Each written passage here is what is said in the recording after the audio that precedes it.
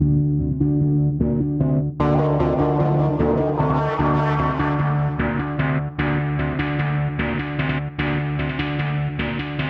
to Horror Makes Us Happy, the podcast where we ask the question, what is it about horror that makes us happy? Your hosts are Steve Becker and myself, Chris Whitman, and you can find out more about us at our website, horrormakesushappy.com. Before we get started, a little information for you and the listeners. This is the trigger warning. We're going to be talking about dark and macabre things, anything from horror movies, horror culture, which could involve murder, rape, suicide, child abuse, offensive language. So if you're not prepared for that, maybe take a second guess, think about it and come back, or go listen to some boring shit, because we're going to talk about fucked up shit, which we think is fun. Now that the... I got the preamble or the warning done, and then like immediately went into the offensive language. I think that counts. Yeah. That counts. Today's guest is Mr. Arthur Cullipher, best known for his works in Found, Headless, Harvest Lake, as the special effects makeup on all of these, as well as playing the, I'm going to say lead role of Lawrence the Clown in The Bad Man. Awesome movie. Actually, I think he was director of Headless. Did you direct Headless too? I was the director of Headless, yes. And Jesus. Worked on special effects, yeah. And you were a scrotum alien. I was a scrote. That is true. I didn't design those. Shane Beasley designed those, but I played it to the tits. Or the balls, in this case. Or the balls. Yeah. Well, it was after the tits, so. Well, both were in the film. Yeah. Space Base, for our listeners. Space from outer space. That movie actually won a Mr. Skin Award for the most bouncing titties on stage at one time. I bet it did. Yeah. It was quite intentional at times. Like, this is just fun. Yeah. Because why not? You know? Anyway, yes. Welcome, Arthur. Glad to have you. How are you doing today? Thank you. Thrilled to be here. I'm doing all right today. How about you? Not too bad. Doing pretty well. So in this interview, we'll be asking 3 sets of questions covering your childhood, teenage years, and adulthood to find out what it is about horror that you like. Coming at it from multiple angles, of course, helps trigger memory sometimes that you'd forgotten about. But before we get into that, actually, I almost forgot. Did you want to pitch anything before we get into the interview? Well, right now, I guess people can keep up with me on Instagram. It's Arthur L. Cullipher on Instagram. I do have a website, arthurcullipher.com, and an upcoming Etsy store, which is / Temple of the Doll. Okay. Yeah, I think we'll put together a bio for you and get links and all that stuff. So starting with childhood, what are some of your earliest memories of scary things? Well, I mean, feels a little cliche at this point, but I like so many. The Exorcist is actually my first movie memory.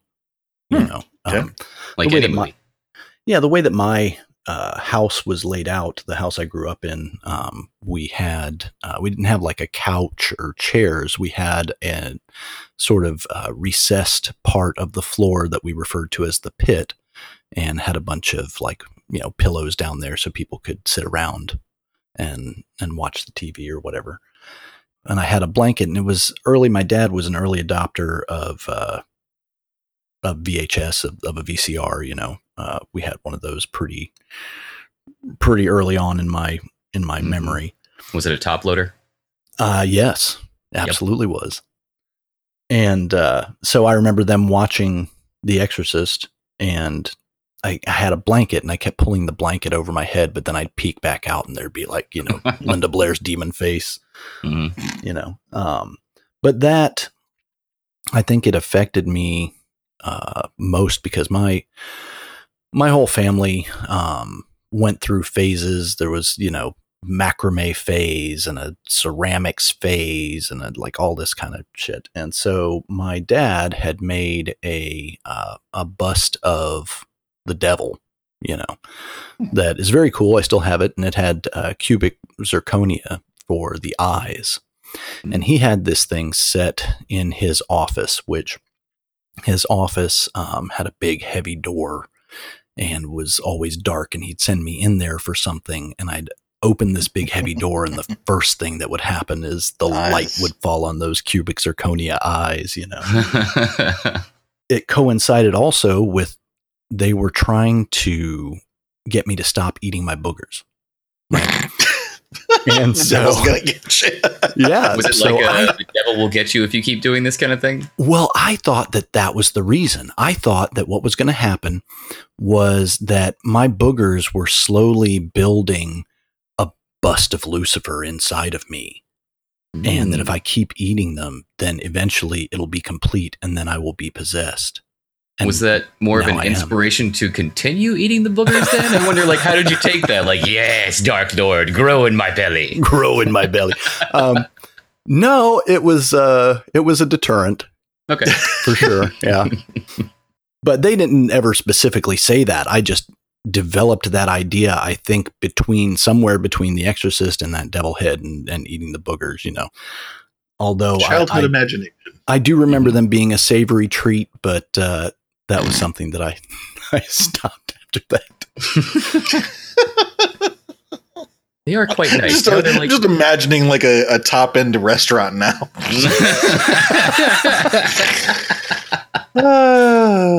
It's nearly feasible. Just the on tonight's menu, we have a savory choice of either original post-construction work or Sweat Lodge boogers. Yes, the Sweat Lodge are marinated quite nicely. We also have our high-end Gwyneth Paltrow goop straight from the source. Are those vagina boogers? Whatever. It's all about presentation, right? So, right. All right, so Exorcist, eating your boogers, devil head. Yeah, there was. It's not necessarily about horror, but the thing that sort of really sparked my interest in, special effects is I love animals and creatures. And before this particular film, I wanted to be like an astronaut or a scientist, so I could either make creatures or I could go visit them. Okay. But then I saw E.T. And I did not like the way that those scientists / astronauts, whatever I thought they were at the time, treated E.T. Of course. And so that kind of turned me off to that. But then I was like, how do I get one of those walking around my house?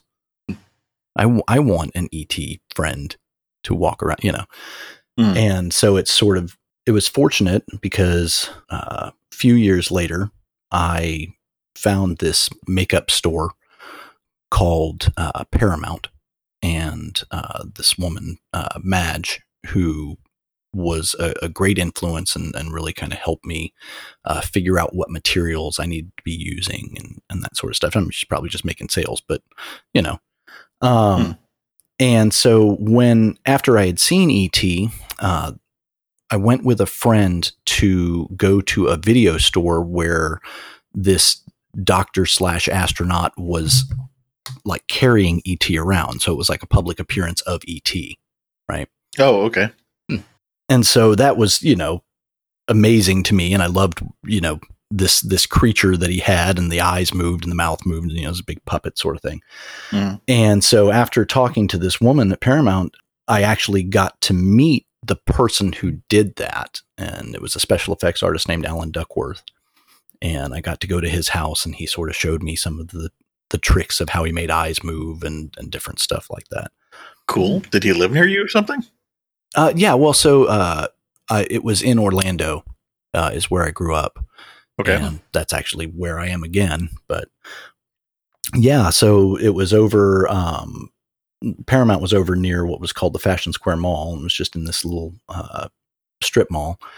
And so I would go there a lot of times, friends we would get to go to the mall, or we would get to go somewhere around that area. And that was where I spent a lot of time, especially as I was like, 11 or 12. Were they fixed into or like keyed in on movie magic or special effects magic makeup, or it was all kinds of magic or all kinds of makeup? I mean, it was a theatrical makeup company, so Okay. I mean, it's really intended for theater stuff. But she taught me about at the time one of the mold making materials was called moulage, which you melted down, came in chunks and whatever. And she taught me about latex and Okay. So it wasn't like a normal women's makeup store with lipstick and that kind of stuff. No. Right. Yeah, this was definitely. I mean, they had magic tricks in there and different masks and stuff that they sold. And how did you find out about the store? That's a good question. So I started early wanting to make movies. That's probably what led me to it, or to my parents to take me there, or it's possible.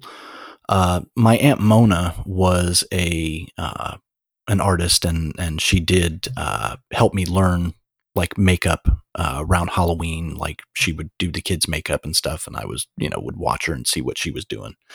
And I wanted to be able to create these other effects, and so through that, I guess I don't remember if it was from Paramount or not, but I found out about derma wax, or it was mortician's wax, but it was for theater nose putty, I guess is what they call it. Okay, I would make different cuts and gory little gouges and whatever to try and trick my friends or my mom, or yes, dear. And pretend to be scared. Say that again. I said pretend to be scared. I'm thinking if you've ever seen the pictures or the GIFs online of the lioness, pretending to be scared when the little cub jumps on her, type of thing. Right. Well, I think it bothered her more than that, because when you started getting good at it, yeah, right. I'm just the first one or two. It's, well, and definitely the kids at school. Of course, I don't know who thought I was fooling, but I made a wax finger and used a chicken bone and a piece of styrofoam for some gore on the end of it sticking out of it, and put a fake fingernail on it. And then I put a ring on it and put it in a ring box. And I said that I had proposed to this girl, and after I gave her the ring, she broke up with me. So I had to get the ring back. Yeah, you got to get it back somehow, right, exactly. It's the implication. And go ahead. No, I'm just looking at the list of notes that I'm making about the childhood stuff. There's a lot here. Oh yeah, there's a lot. It was something that I was a sickly child, and I had an adult case of walking pneumonia when I was in the first grade, and they gave me adult medicine for it, and it fucking corroded all of my teeth. Ooh. And I had to have a mouthful of silver growing up, caps on everything. Wow. And then, as my adult teeth came in, a lot of them came in hollow, without pulp, luckily without nerves a lot of the time. So that was a fortunate thing.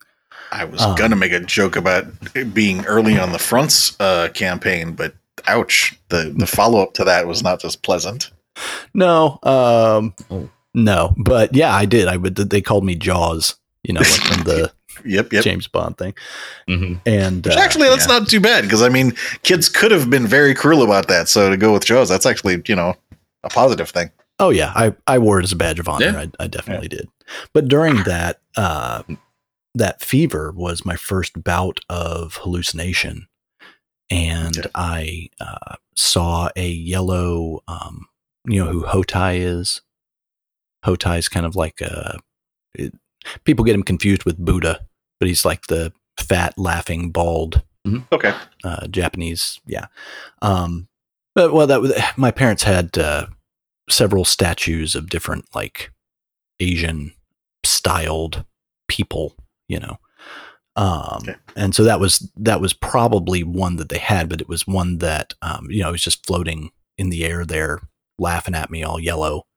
And then he sort of dissipated, and then I saw these people in like pilgrim garb carrying me, but they were looking down at me, but the impression in my brain was that they were carrying me like I was in a coffin, like they were pallbearers, you know, and they were looking down at me very sternly, like I had done something very wrong. And it was actually my parents carrying me to the tub of ice to cool me down from the fever. But again, those are things that, you know, they stick with you. Yeah. Yeah, especially at a young age and as traumatic as that is, yeah, those things stick with you in your mind.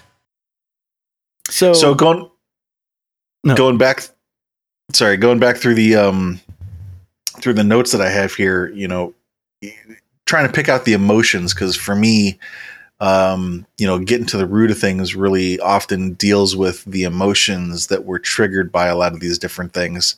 The two that I really, well, three that are popping out to me and the things that we've talked about, you mentioned anxiety, fear, arousal, but some of it, well, I guess curiosity maybe for the, when you got to the parts where you're talking about the makeup. It's difficult, you know, so, full disclosure, I listened to your show. So, I have, you know, a couple of notes that I've written down, but I did want to keep this, you know, it's conversational to let it be, you know, organic and discover remembering these things naturally. But I don't. So did you already come with with the answers prepared? Not That's exactly. Cheating. Yeah, it's cheating, right?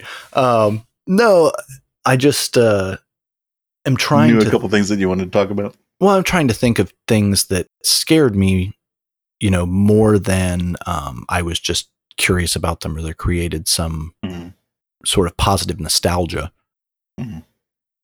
Yeah, and it can often be about the experiences, and that's what I was thinking of next is, you know, if you've listened to the show, then you know some of the other questions that we normally ask.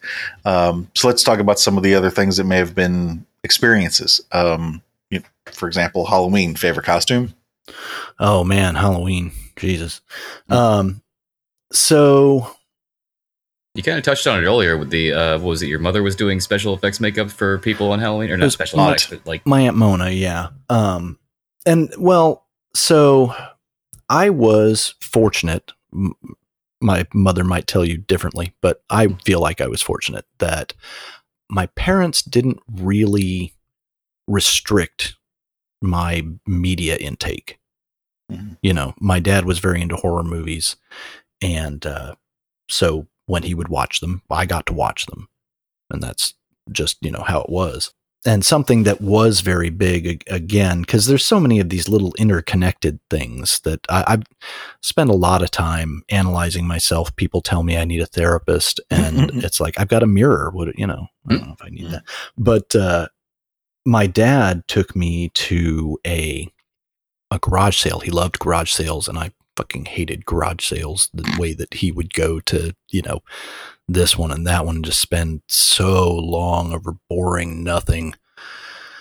And then he found this one, and the three things that I was able to take away from that garage sale was were a werewolf mask, a latex werewolf mask, a copy of Fangoria, which was had no cover, but was my first introduction to The Sender and Q, and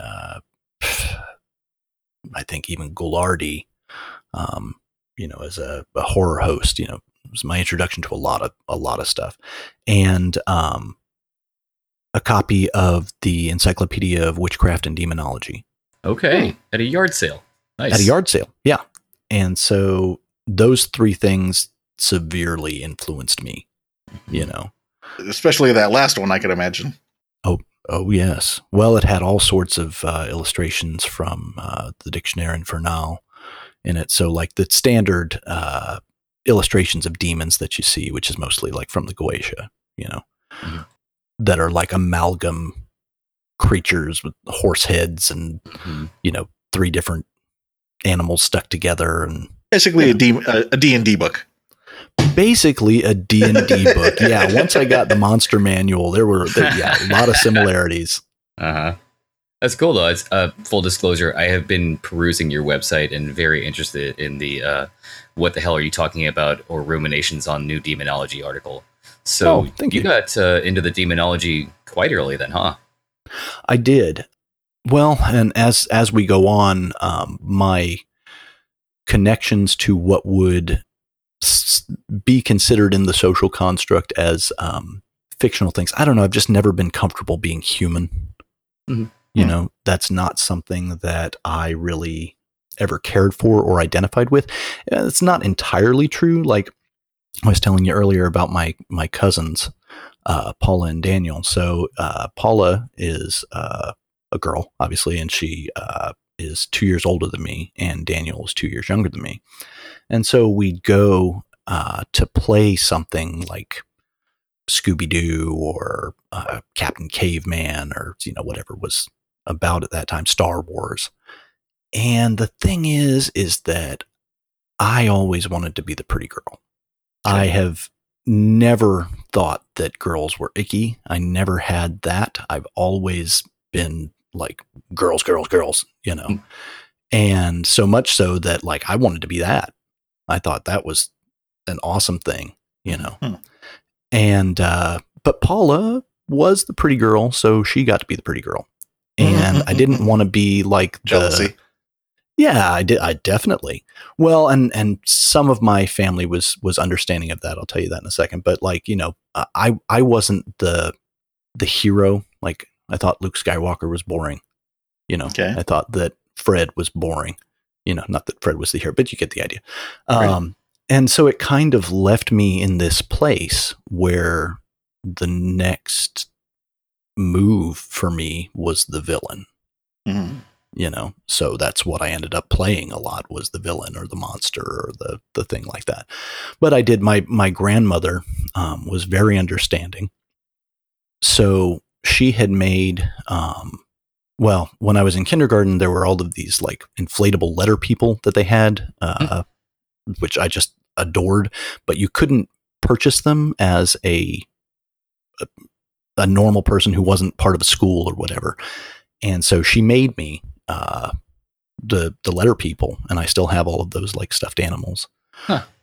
But then she made a Wonder Woman set of bracelets and the tiara for my cousin Paula. And I was so jealous, not to the point of like being shitty about it or anything, but she knew. And so she also made me a set of bracelets. And so nice. That was nice of her. Yeah, it was very nice of her. Very pleased with that. So we were talking about different things, and then you brought this up. I'm curious, why did you bring it up? Yeah, I don't remember. I think we got my grandma. My grandma. Halloween. So through that, in the same silver material that she made the bracelets out of, I made a silver cloak out of for this like alien costume that was probably one of my favorites. I made the mask for it. I think that was, again, I want to say like 5th or 6th grade, somewhere in there. Halloween was always something that was very important to me. I went through the gamut of the different like plastic costumes, had the Yoda costume, which I was very pleased with because I loved Yoda. But right at that same time, my grandmother was dying of cancer, and she was the only one. I was the only one that she let see her without her wig, and I thought that she looked beautiful, but I thought that she looked like Yoda, and so I couldn't tell her that she looked like Yoda, but I told her she looked beautiful, And it's a story that other family members remember, but they don't know that I thought she looked like Yoda, and that was why. Actually, that brings up a point that I did want to go back to. You had mentioned you never felt comfortable being human. Is there any reason why you wanted to be something else? That's a really good question. I don't entirely know the answer to it.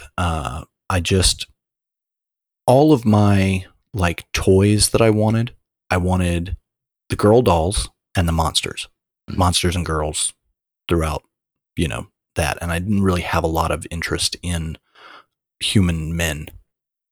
I'm not exactly sure what that was about necessarily, but I mean, even growing up, I had, friends who were boys. And like I said, my cousin and stuff, other kids in the neighborhood, but I definitely preferred the company of the girls in the neighborhood, Mm-hmm.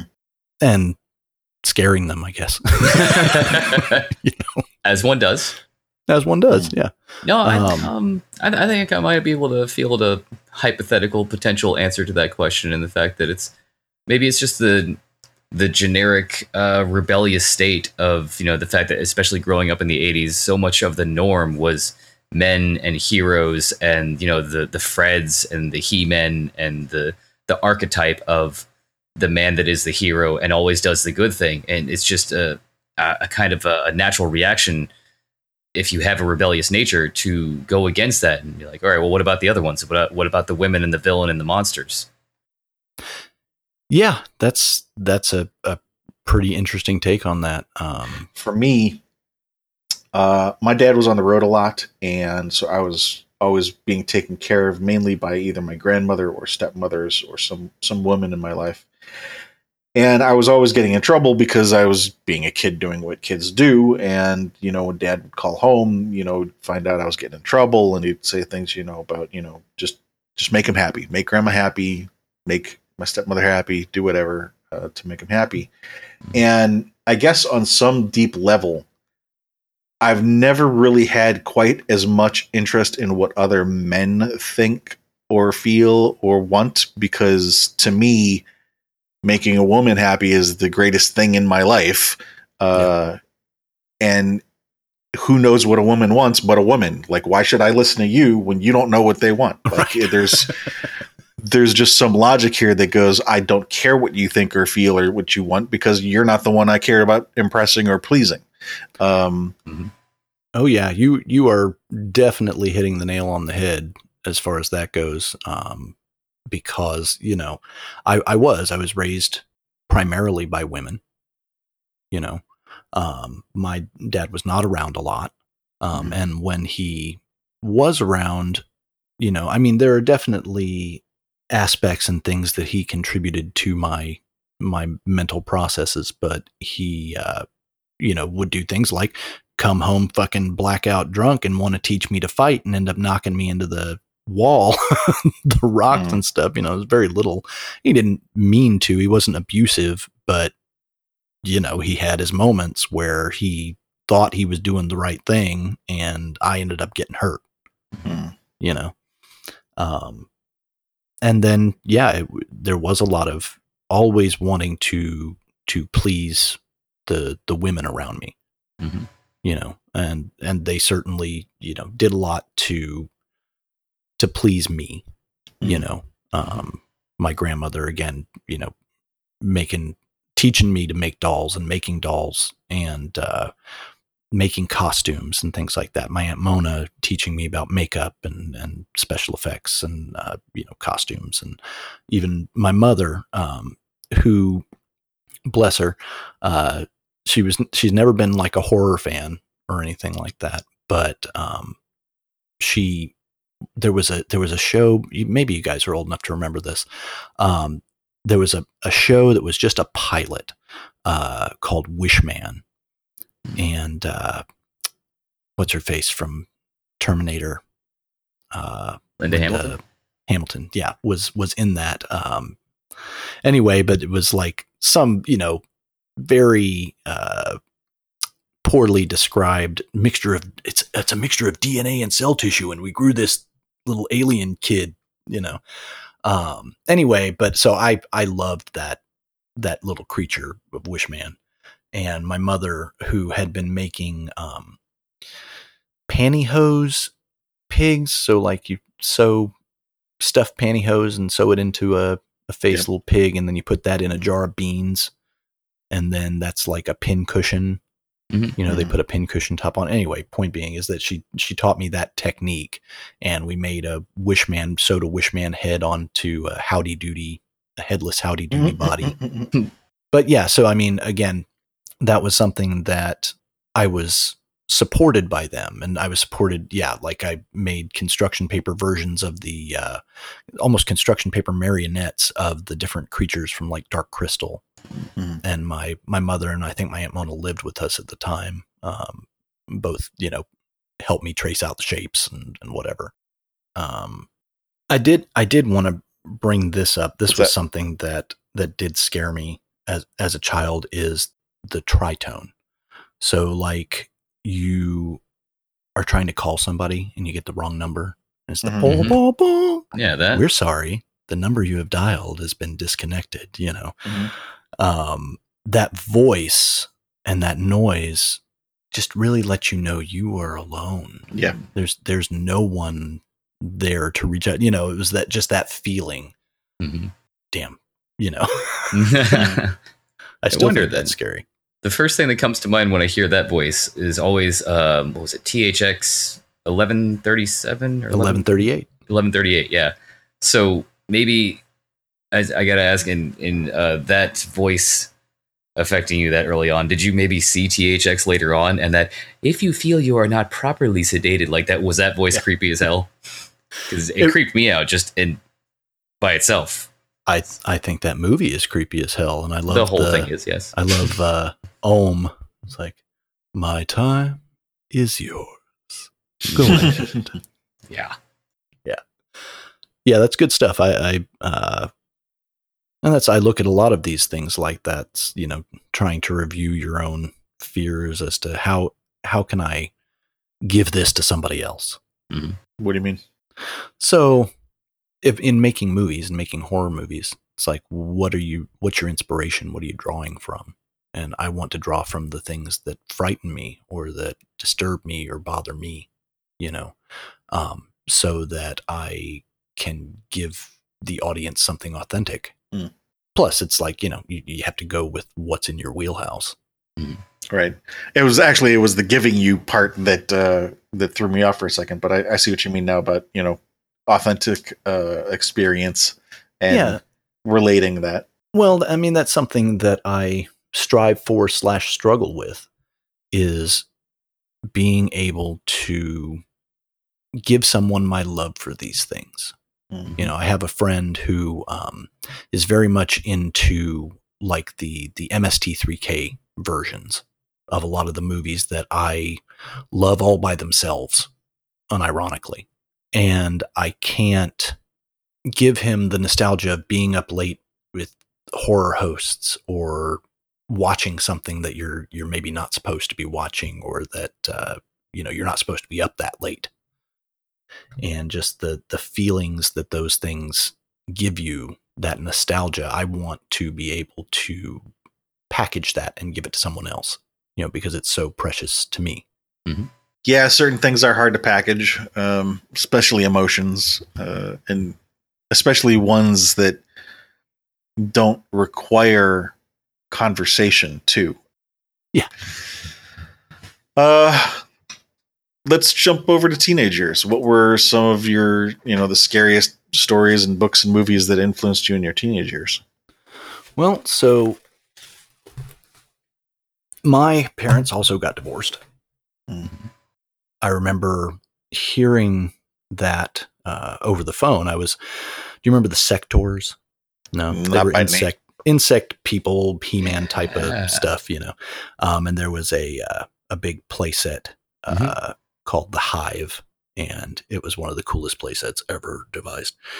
And I had that, and I was playing, and I overheard my mom talking to my Aunt Kathy or somebody that they were getting divorced, and that, of course, threw me, you know, was very frightening that was happening, but I still didn't really understand it until later. That was coinciding with me getting into Dungeons and Dragons, having the Monster Manual, reading Lovecraft, reading Edgar Allan Poe, reading Stephen King, Night Shift, I loved the Boogeyman. Is a big influence on that. And that the movie that I was talking about, animatronics, later shifted into something else that starred the Boogeyman. But, you know, I'm ashamed to say this, but in the story, he was called TB Man, like T period B period. Anyway. No, I get it. That's like his human name. That's his Clark Kent. That's his Clark Kent, TB Man. Yeah. Yeah, I was very into, they had some horror scholastic type books when the bookmobile type thing would come around, and or you'd order. There was one that was similar to Deadly Friend, but was with this girl that like just became obsessed with this guy, and she was pale skinned and wore purple lipstick, and I wanted to be pale skinned and wear purple lipstick, but something about that image and coinciding with this other book called Unnatural Talent, where this guy made a deal with again a female demon to be a basketball player, but then later he was becoming a demon, and something that, you know, affected me, and that was this turn of phrase that he looked in the mirror and he saw his face had, you know, changed into a more, you know, insectoid or demonic aspect, but then there were sores that had ribbons of pus flowing through them, and there's ribbons of pus. Nice. Something, yeah, nice, right? Yeah. But this was also coming along with, you know, I had braces, but then I was, you know, getting ready to drop the braces, and as I was getting ready to drop the braces, I'm getting all kinds of zits, and perfect timing, right? You trade one for the other. Perfect timing, yeah. So definitely a lot of body horror, you know, in actual life. Yeah, right. Because my acne became very severe on my back and my neck and chest, and so I ended up taking Accutane, which is a, you know, acne medication. Yeah, it's a very strong acne medication that makes you super sensitive to the sun, gives you a liver like you've been drinking for 30 years, makes you, you know, peel all over the place. And guessing they didn't have tetracycline at this phase. So they did, it just didn't work Oh. for me. So we tried this Accutane, and then I would have to go to the dermatologist and have these boils. Like, have you ever seen like a blackhead popper? Looks like a little tiny spoon with a hole in the bottom of it. Well, the doctor had one, and it had little razors on it. And so he would take these boils and he would kind of cut them open with this razor spoon, and then get the stuff out of there, and then have to go back and inject them with cortisone. And, you know, I had to stay out of the sun. But I had moved from being kind of a heavy kid into, you know, a skinnier kid. And so somewhere along the line, I had a girlfriend who thought that I was a vampire, or maybe I really was in trying to make her think that. And so that sort of started to stick. I have to stay out of the sun. I'm, you know, my teeth are weird, and, you know, I'm some type of ghoul thing, you know. And then, of course, as my mom and dad are divorced, now I have to go spend weekends with my dad. And what he would do is, of course, this is the video store heyday, so he would take me to the video store and let me rent whatever the hell I wanted to rent, and then set me in a room with my movies for the weekend. And then he would go and do whatever the fuck he was doing. So that's where I ended up watching a lot of horror movies. But, you know, the vampire thing really sort of stuck. And I didn't have like, you know, like zits all over my face necessarily, but, you know, one or two, but they were more on my chest and back. So it was something hidden. So I didn't, you know, take off my shirt much. But also, go ahead. I was just going to say that also kind of lends itself to the whole vampire thing, you know, just further distancing yourself from, and stop me if I'm projecting here, but, you know, further distancing yourself from being accepted or falling into that regular person model because you've got like a secret almost, because it's covered up all the time. Yeah, that was definitely there. So teenage years. Mhm. I'm guessing you still participated in Halloween at that point. A favorite costume in your teenage years? I got into theater a little bit in high school, but I was already a metalhead / moving into goth kid, so had a lot of criticism from that and from the things that I would wear and makeup I would wear and whatever. Oh yeah. But I got into theater a little bit nearing the end of high school. I had been in all sorts of plays and things throughout elementary school, but then that kind of went away in middle school and kind of came back around in my sophomore year. And I had a friend that I had had since 6th grade, but we had kind of drifted apart, and she came back to me around 10th grade and started taking me to Rocky Horror. Mm-hmm. And the first time I went to that, I was kind of irritated because everybody's yelling and throwing things and running around, and I'm like, I want to watch. I want to see the movie. Shh, you're ruining the movie. Sit down. Right. Kind of want to do that. That would have been hilarious. I kind of want to go to a local play of Rocky Horror now and just be that asshole. Like, trying to watch the movie. But anyway, continue. But I loved it, and I went there 1 year dressed as, Halloween was approaching, and I went dressed as Alex from Clockwork Orange. Oh, nice. And met a girl who then, of course, was very into thinking that I was a vampire. And so that... Is this the same one that you mentioned earlier or a different one? No, different one. Okay. Yeah. Just clarifying. No, but no, it was something that started developing in me around the time that I was probably 14, 15. Mm-hmm. And then by this point, I'm like 16, 17, so it just became more and more of that. But there were aspects to it that made it seem like there was something other there. And that's something that, again, is recurring, this idea of the other, the possessive force or being that would make me be something else, or that wants me to be something else.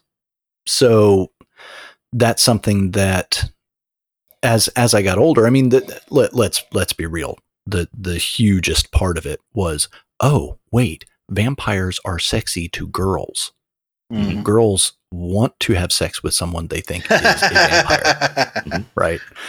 So it was largely about that, but mostly about how can I, this kid who always loved girls and had girlfriends, from a very young age, but then went through a phase of feeling unloved between getting fat, braces, divorce, acne, all this stuff. And I come back around to now, and through all that, I still had friends who were girls, but I didn't have girlfriends, And so now I was coming back around to this, I've stumbled onto something here that is going to get me laid.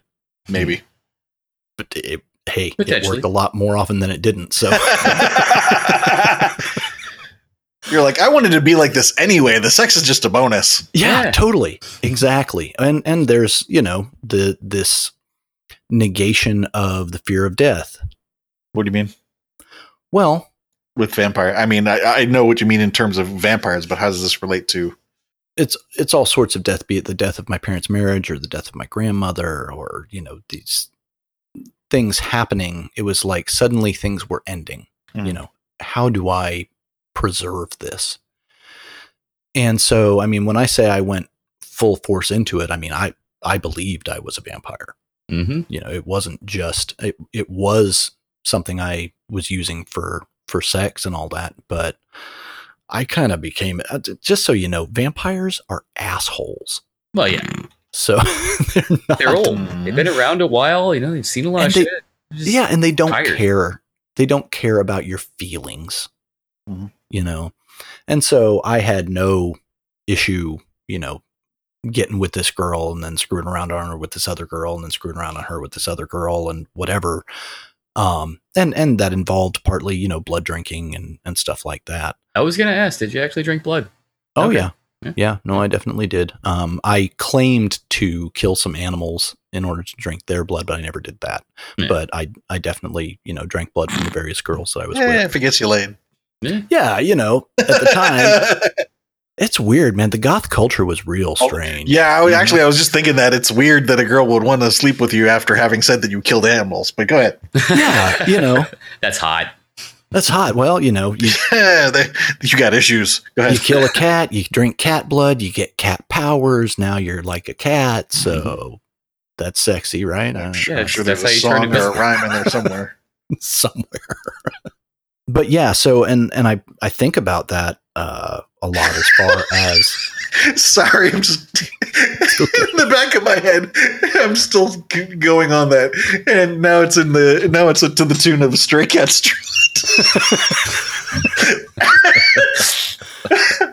with my tail in the air, man. You know, Stray Cat powers. Go ahead. yeah, Sorry. exactly. Hey, all the ladies say you're a real dark guy. You know, so that was just too fitting. But where were we going with this? What's that?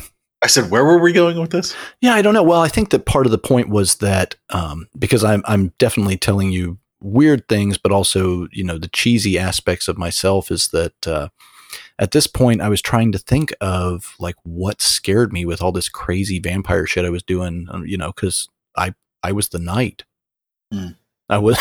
No, it doesn't. I was the one who knocked. Scare you, exactly. So I wasn't as concerned about that. I was a little concerned with going mad. I talked to myself in the mirror a lot, and the thing looking back at me from the mirror definitely had a more sinister aspect than I felt like I did. But they're just the things that I was afraid of was largely like getting caught doing something through my teenage years. Until, well, that's the conscious. Well, sorry, go ahead. Well, I was just going to say basically until I had my son later in my 20s, which I still consider to be part of my teenage years. And then everything moved from dreams about monsters and things chasing me and whatever to something was going to happen to him. And that was the nightmare, you know. But I got out of the vampire phase basically when I went to jail for the first time for an extended period. And suddenly it was like, there were no girls in the jail they put me in. So like there would have been in another jail? Yeah, I don't know. But definitely nobody to impress, nobody's blood I wanted to drink, nobody's... Yeah, no shit. You know, yeah. So that really kind of broke that. What I was going to say a minute ago is you were talking about your conscious fears, but you also raised subconscious fears earlier than that in your statement about vampires defying death and, you know, the death of the marriage and your grandmother's death and things like that. It sounds like there's some fears there, just maybe not conscious ones. For sure. I mean, it's something that I obsessed over. That's not to say that I didn't have moments of being disturbed or being frightened, but what I was disturbed and frightened by a lot of times is sort of difficult to put into words, difficult to describe to somebody else, to bring back to you. You know, it was, you know, a lot of thoughts on decay and pain caused to children. I have this thing in me that, like, if I hurt your feelings, I think about you as a little kid being hurt. Right? Like, I'm curious. Sorry, I'm curious. Did that come up after your son was born, or before, or like has it always been a thing? No, it's always been a thing. My mom did that to me when I was very young. I had a toy of some sort that I played with all the time. And then I got a new toy and I played with the new toy more. And my mom said, "Aren't you afraid you're going to hurt the old toy's feelings?" Mm-hmm. Boom. That was it forever. Sympathy for things, thinking about, having that guilt, that was a serious moment, Yeah, I can relate to a lot of this. It's kind of the same way. Like early on, I think in my situation that kind of gave me a subconscious fear of disappointing people. But yeah, it's like hurting someone's feelings is more bad, for lack of a better term, is worse than actually viscerally physically hurting them. Like what was it, that cannibal case where the guy invited someone? Not that the second wouldn't do the first, but go ahead. Right. Yeah. Well, maybe not. Maybe if they want to be physically harmed, then you're not hurting their feelings. You're doing quite the opposite. Eh? Right. Yeah, and there's something that's, just so much more fun in a horror movie if you're not getting their emotional response to it. Mm-hmm. You're just killing somebody, picking them apart, they're screaming and whatever. But I was just going to say, I'm thinking the scream's a response, an emotional response. It is, but it's not oh, how come you're doing this to me? Right. It's not, what I mean? It's a response, but it's not the one that triggers you. Right. It's there's something the films that disturb me more are the ones where there's that emotional response where it's, it's sad that this is happening. But I don't watch those films over and over. I'll watch it once, but it's just not fun. Yeah. Like, what was it? Girl Next Door. Especially because that's based on a true story. That one. Yeah. It's like the betrayal, like a girl who was invited in to hang out with neighborhood friends and then just flipped. Torture. And that, I think, is a huge one of my fears, is betrayal. Mm-hmm. That's something that I've had a lot of in my life and struggled with. And particularly betrayal from women is a disturbance for me, So I'm looking through, the questions we normally ask, and, sometimes we ask, for this portion of your life, did horror make you happy? And I'm looking back between the notes I've taken here and the notes I've taken for the childhood. It looks like, childhood, there were elements of horror that made you happy. And then now it's more of the angsty part, which is not uncommon. Yeah, this is commenting. Well, I think that something that when I was a kid, I was very creative and artistic. And moving into my teenage years, it became, all drugs and girls. So my only real art was my vampire drag, I think I was trying to write some sort of vampire Bible or whatever. I had girlfriends who were into witchcraft, but kind of more on the new agey side. And I kind of was thinking that was bullshit. So I'm like, well, where's the religion that's for me, as a vampire? And this is before any of that stuff was really around. But yeah, there was a lot of horror at that point that did make me happy. I was very into watching every vampire film I could get a hold of. I loved Near Dark. Mm-hmm. The Bram Stoker's Dracula came out about that time, and I thought that thing was fucking hilarious. Oh, speaking of hilarious in vampire movies, I think it was around that same time. Had you seen Vampires Kiss? I didn't see that until later. Yeah, same here. Like, I always wondered what it would have been like seeing it as it came out at the time. But everyone I know, and myself included, it's like a cult following now. It's seeing it after the fact, where it's been sensationalized by the meme, of course. Yeah, and I love Nicolas Cage. You don't say. But I do wonder if that would have, held up a mirror. Yeah, to me, Mm-hmm. Oh yeah, especially if you were in this whole situation where you started to slowly more and more believe that you were a vampire. That's a great phrase for it. Hold up a mirror. Like, is that maybe a little bit what I'm being right now? Yeah, because I had seen Martin. Well, I mean, if you're a vampire, you wouldn't be able to see it yourself. See, and that's true. I got around that, like in the, Vampire Lies, I guess, was like, well, if you're a vampire, how come we can see in the mirror? Well, I can't see myself. You can see me. Meanwhile. But there was something I was going to say about that. Yeah, Nightmare Before Christmas actually really held up a mirror in that respect for me. How so? Near that time. Well, I saw it the first time on acid. Nice. And yeah, and it was amazing, but it was also a way darker and more twisted thing than it actually is. Like when I experienced it. Well, I mean, they kidnapped Santa Claus. What the fuck? Yeah.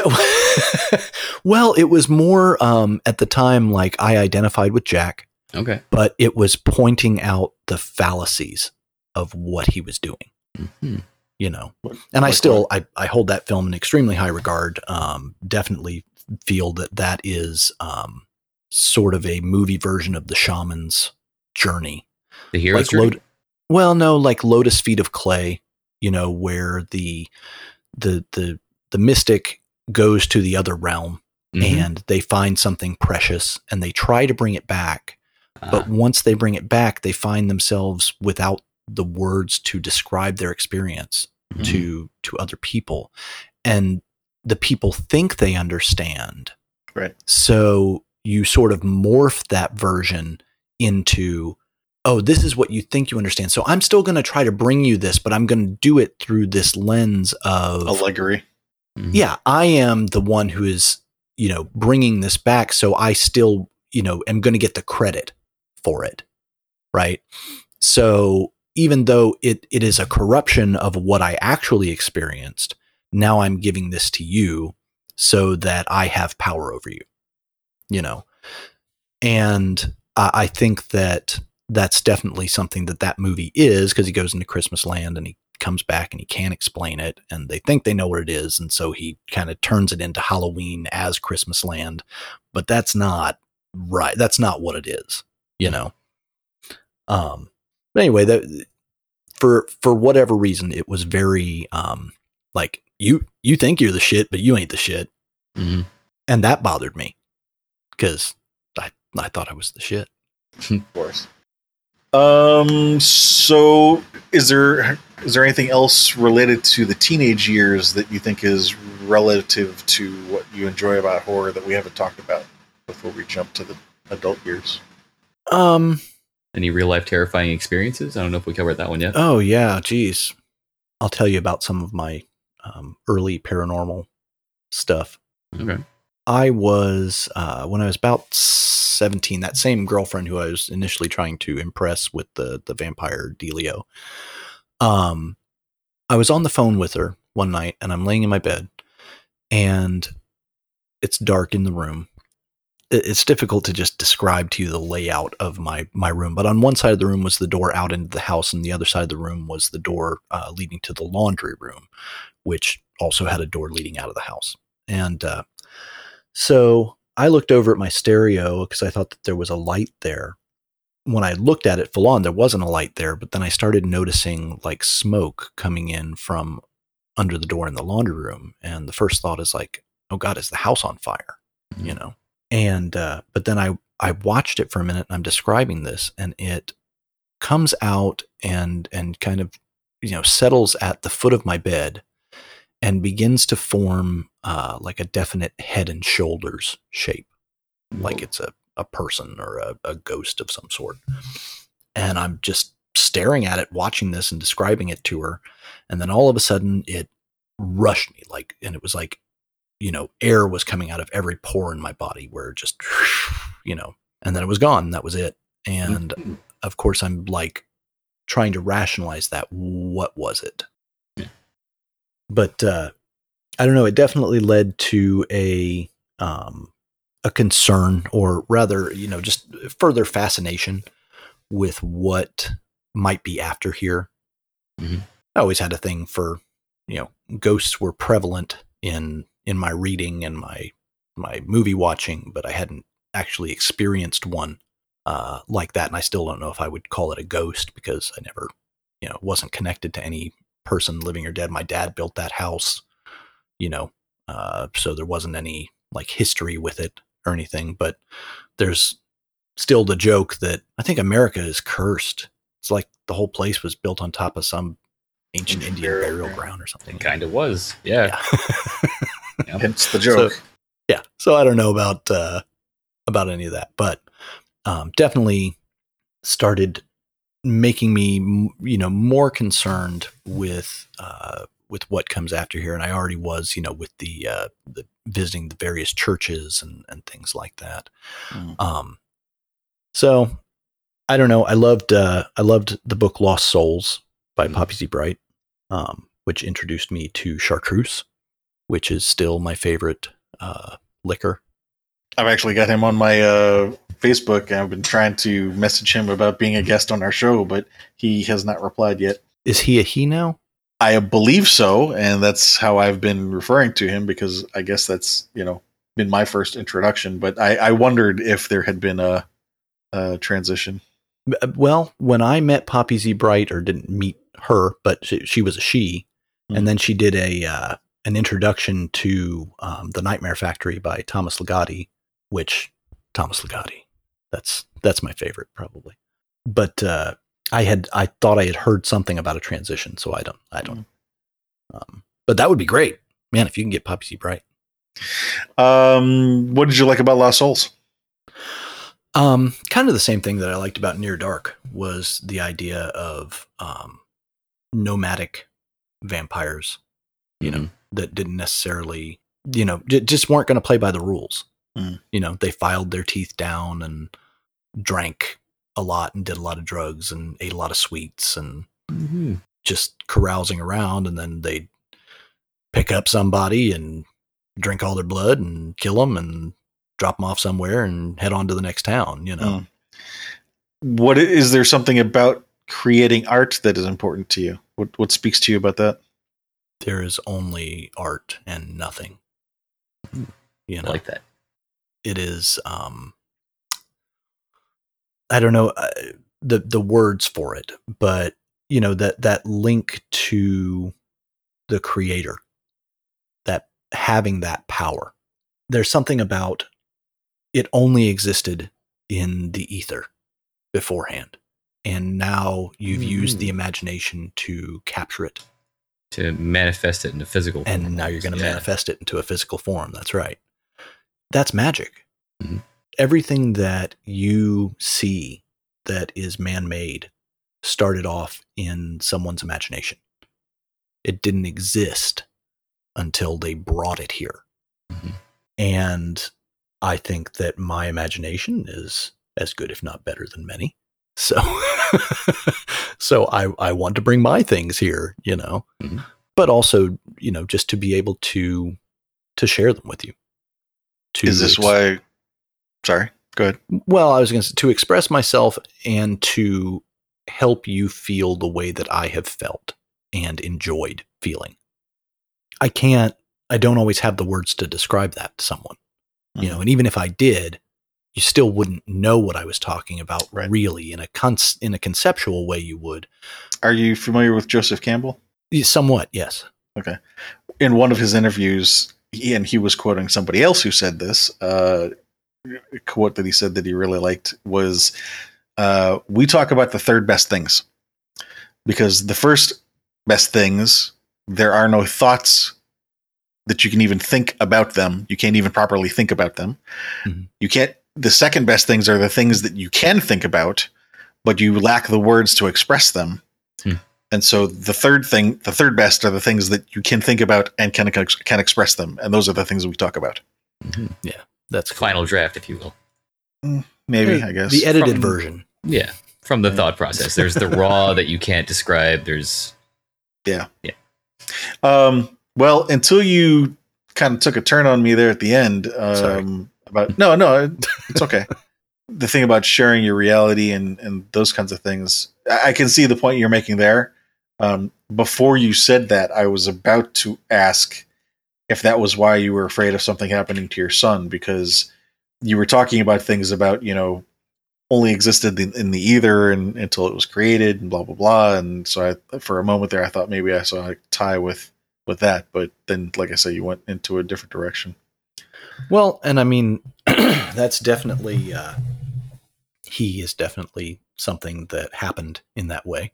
But once he was born, that's when my dreams started to turn to someone was going to kidnap him. Something was going to happen to him. He was going to fall. He was going to get hurt. He was going to, any of those things.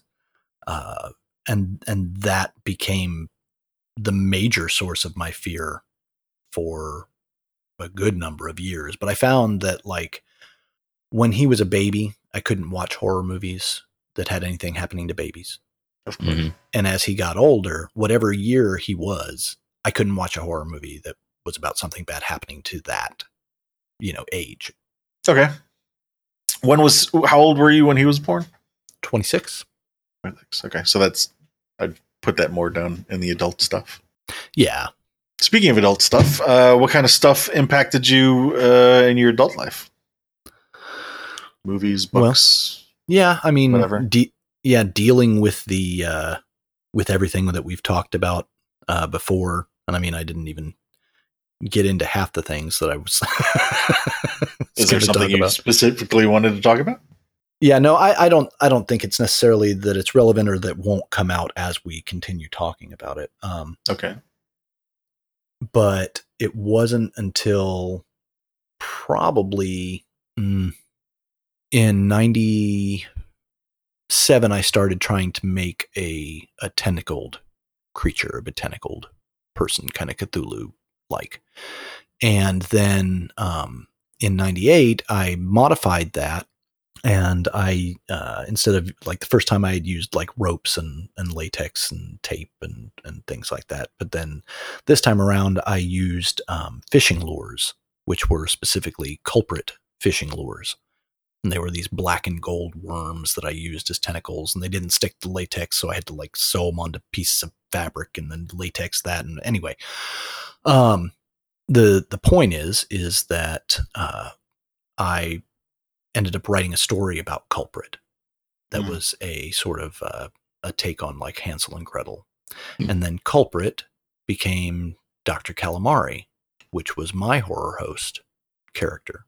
While I would admit I was him, he would never admit he was me.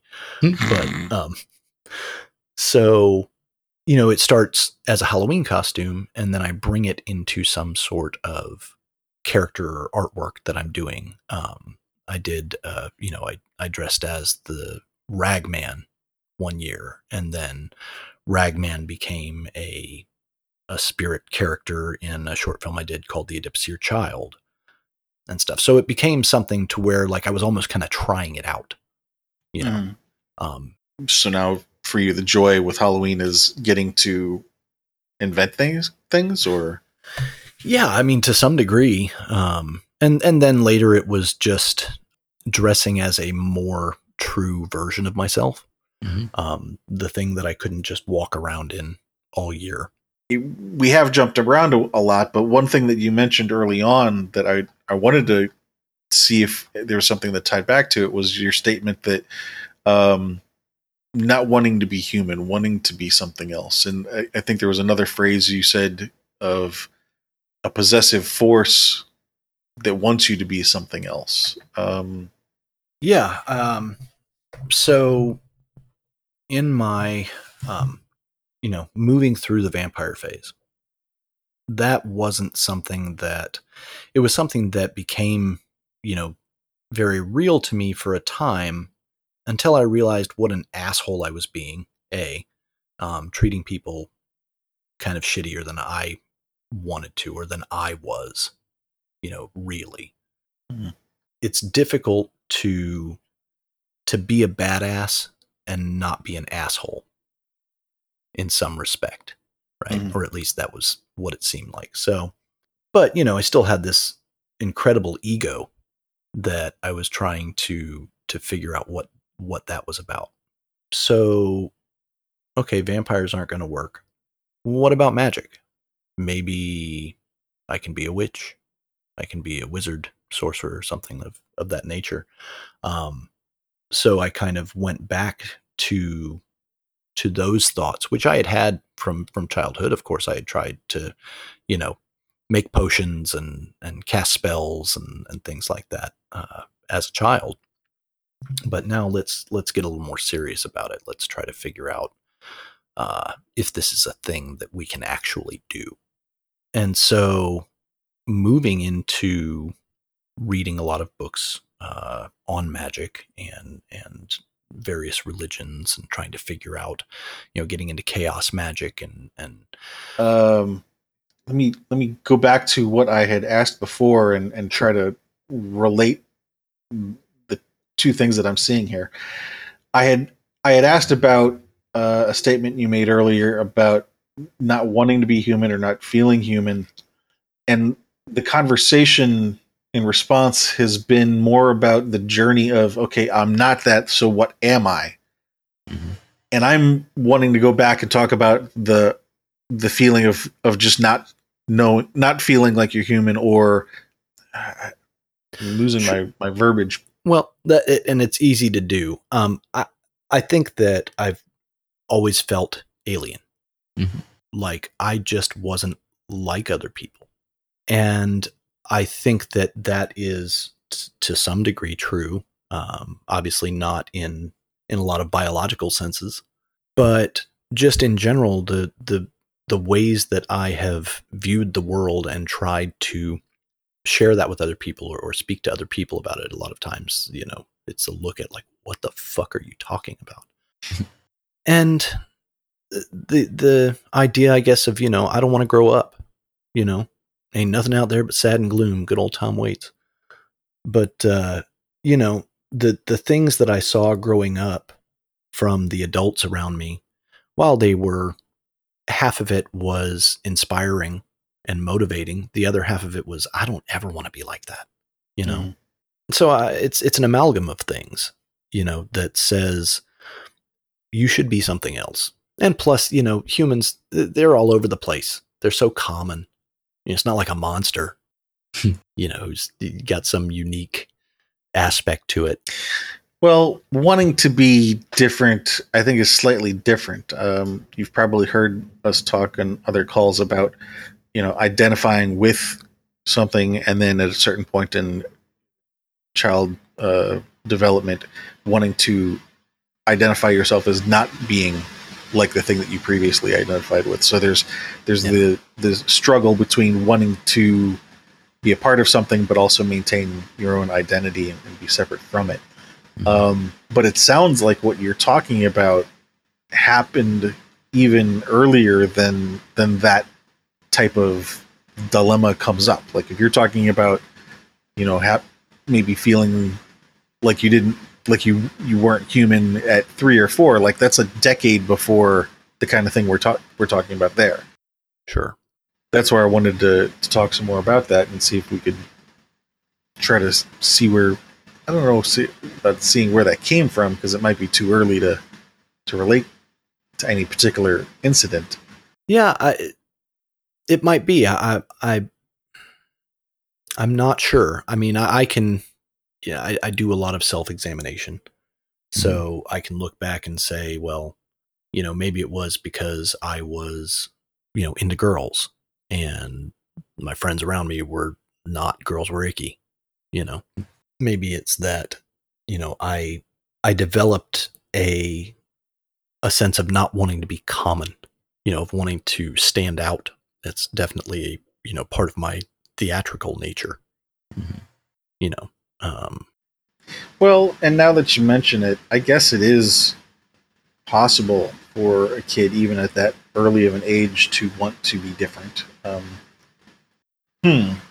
So you mentioned in your adult years, your fears had turned more towards things related to your son. Other than ones relating to your son, were there any other new fears that cropped up? What comes after this, if anything? Because like one of the scariest things I can think of is just stopping. Right. I don't really want that. Yeah.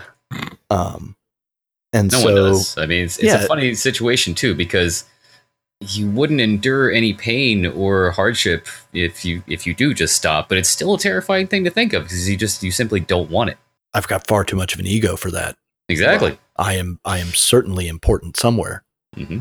You know, I mean, I could see that being the issue for you. I mean, for me, it's just, as terrible as life is, there are definitely things about it I enjoy. And even if you take away all the bad things, it's still a net loss for me because of all the things I do enjoy. So, but you wouldn't have to worry about enjoying them if you didn't exist. I know I'm not going to care about it, but I care about it now. Well, and then there are those thoughts, like the thoughts that, the Gnostics thought that what people consider God is a demiurge, and that the true face of God is nothing. Right. The great nothingness before, and that this thing, whatever it is, has captured unlimited potential and limited it. Well, that goes back to the quote I mentioned earlier from Joseph Campbell. It's the third best things are the things we talk about. Yeah.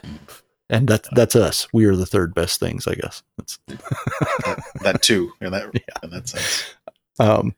But that, the idea that the thing that created you might not necessarily have your best interest at heart. Or anyone's. And that's what I love about Thomas Ligotti. When I, talk about that, Thomas Ligotti is a huge influence on me and my whole interior makeup at this point, because it's this idea that, maybe the whole point of creation is to watch it fall into decay. This idea that when you see an abandoned something, you have a sense of the sacred and the holy more so than in any place where there is a heavy population of people. Well, I don't know. Maybe that's what it is for some people. For me, seeing something that's old and abandoned and things like that, it's about respect for the loss. I mean, it's recognizing and my own mortality and understanding this will be me someday. But this is a metaphor for me. But do you look at that and in your brain bring the people back, bring the good times back, bring the carnival back? Yeah. Or do you to know that it's all going to be gone someday? That, like I said, it's still a metaphor for my life. Yeah.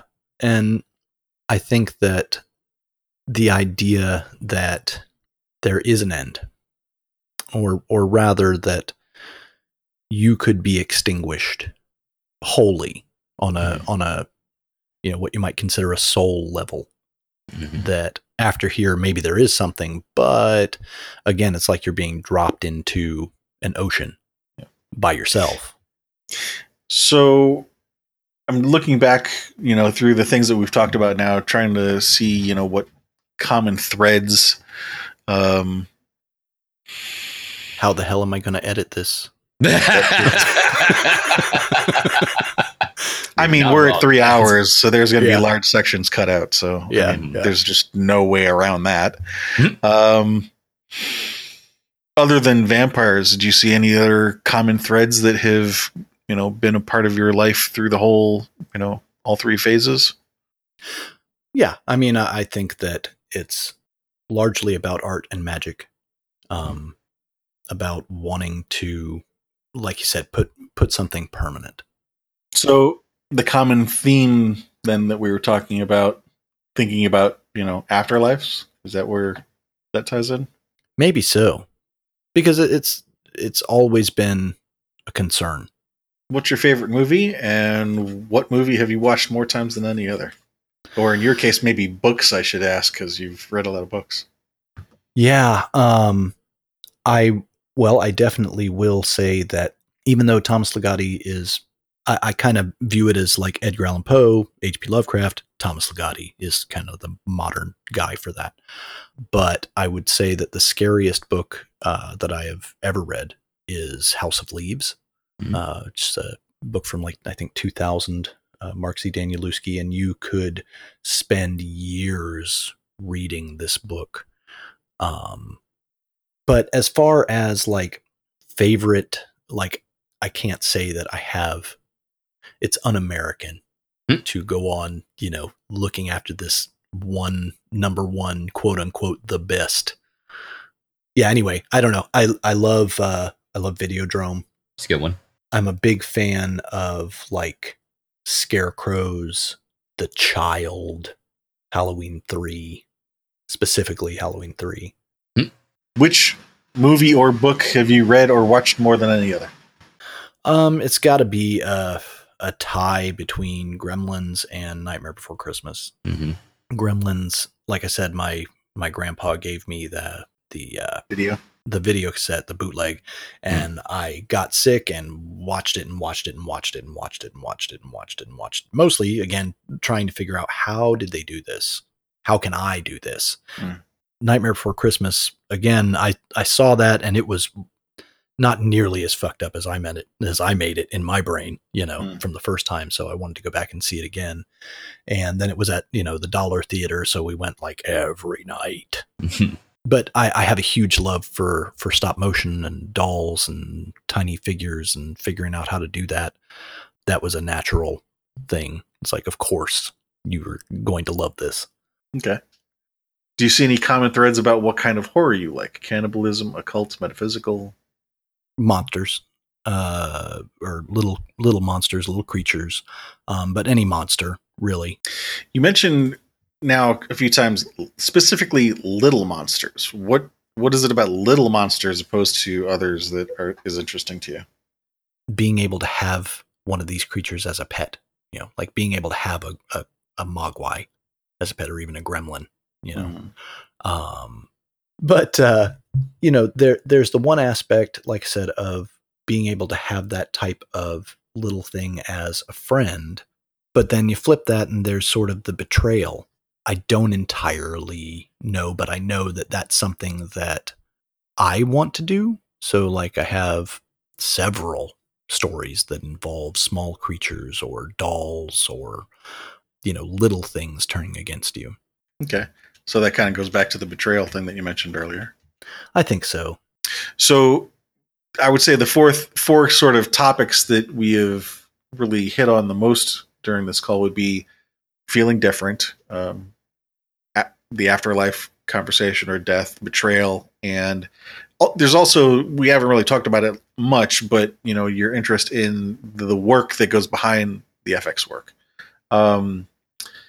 And one of our last questions that we normally ask is, so why horror? Because couldn't you delve into those topics in other genres? For example, FX works, there's sci-fi, betrayal, drama. I mean, there's that kind of thing is in a lot of movies. The afterlife, that's also in a fair number of other movies. Feeling different, I don't know. I mean, again, it depends on how different you want to be. I guess that's possibly the strongest for contender in horror that I see of these four, that one really, you can't get as different in other genres as you do horror. But how do you feel about those four things in comparison to horror versus other genres? Yeah, I think that the most interesting part of any genre is the horror aspect. I think that there are horror aspects to pretty much every genre, but being able to take all of that and put it in one place. Like, yeah, there's fantasy movies. I love fantasy movies. I love sci-fi movies. I also love When Harry Met Sally, but there's not a lot of horror to that. Love and sex and death and rebirth and demons and angels and monsters and things from other places and all that stuff. Horror really has the most license to explore those topics. Considering the theme of the podcast, is there anything that you're aware of that's relevant that we haven't talked about? Yeah, did we miss anything? I'm not exactly sure. I mean, yeah. Ask a different question. Being that you mentioned that you've listened to some of these others and other episodes and maybe had some thoughts in mind, was there something that you were really looking forward to sharing or discussing that you haven't talked about? how do I say this? So my like filmmaking company, right, kind of imploded, self-destructed in its way, and there were some deep feelings of betrayal there, you know. So it's something that still continues to plague me. All of these things that we've talked about, I haven't moved past these fears because there's still things that happen on a too regular of a basis, you know. You know, my biggest demon is procrastination. Mm-hmm. I know I have to do this, but I don't want to, and I'm going to procrastinate on it, so maybe I can do something else while I'm waiting to do this thing. Mm-hmm. That's a problem. Yeah. But The plague I think of most of our multitasking. listeners will identify with that, yes. yeah. Speaking of the listeners, Hi. is there anything that you... Yeah, hello. Would you... anything you'd like to pitch to them before we close the call? Because, I mean, unless you disagree, I think, as I said earlier, I think the four things that we would summarize for you were the feeling different, concern about the afterlife, betrayal, and then your interest in FX work, which we haven't really talked too much because I don't think that there might be something emotional tied in with that. But I think the other three are definitely stronger in the sense of how you relate to them emotionally. Does that make sense? Sure. I mean, there are, but I guess there's an engineering aspect to that, that, falls behind all of the, But I still see it as a response to those three things, not well, I want to the make core those itself. things. But again, it's a response to what you see of those other things, not the core itself. I don't know. I mean, Yeah, I don't know either. I'm I thought not. that's what this was for. Anyway. Well, yeah, I was going to say, I don't know. I'm not certified. I'm just fucking winging this shit. Hey, you wrote a book. Hey, That's certification. You wrote a book, man. Mm-hmm. And I've done decades of personal introspection and counseling and that kind of shit. So, I mean, I'm not coming at it completely off the wall, but I'm not a PhD either. So, Well, that's okay. Yeah. I'm not either, but I play one on TV. here's our aspirin or whatever it was, Tylenol, acetaminophen. So yeah, going back to did you want to pitch something?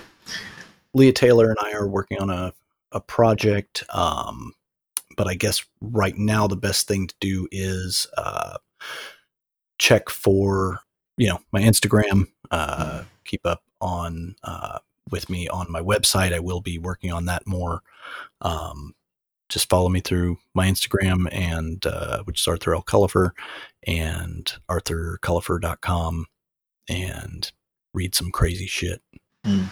Yeah, and we'll put together a bio package for you, or bio page for you, and we can link to all that stuff from our page. So if anybody doesn't have pen and paper to write it down or can't remember it, I mean, Arthur Cullipher is pretty easy to remember, but and also, if you've got an acting job and you think I might be good for it, let me know. I love acting. And if they've seen your work, they might be listening to this podcast. So you never know. There you go. It's worth a shot. Yeah. Well, thank you very much for your time this afternoon. Absolutely. Pleasure Thank you, having guys. Yeah, thanks for popping by. It's been awesome. All right.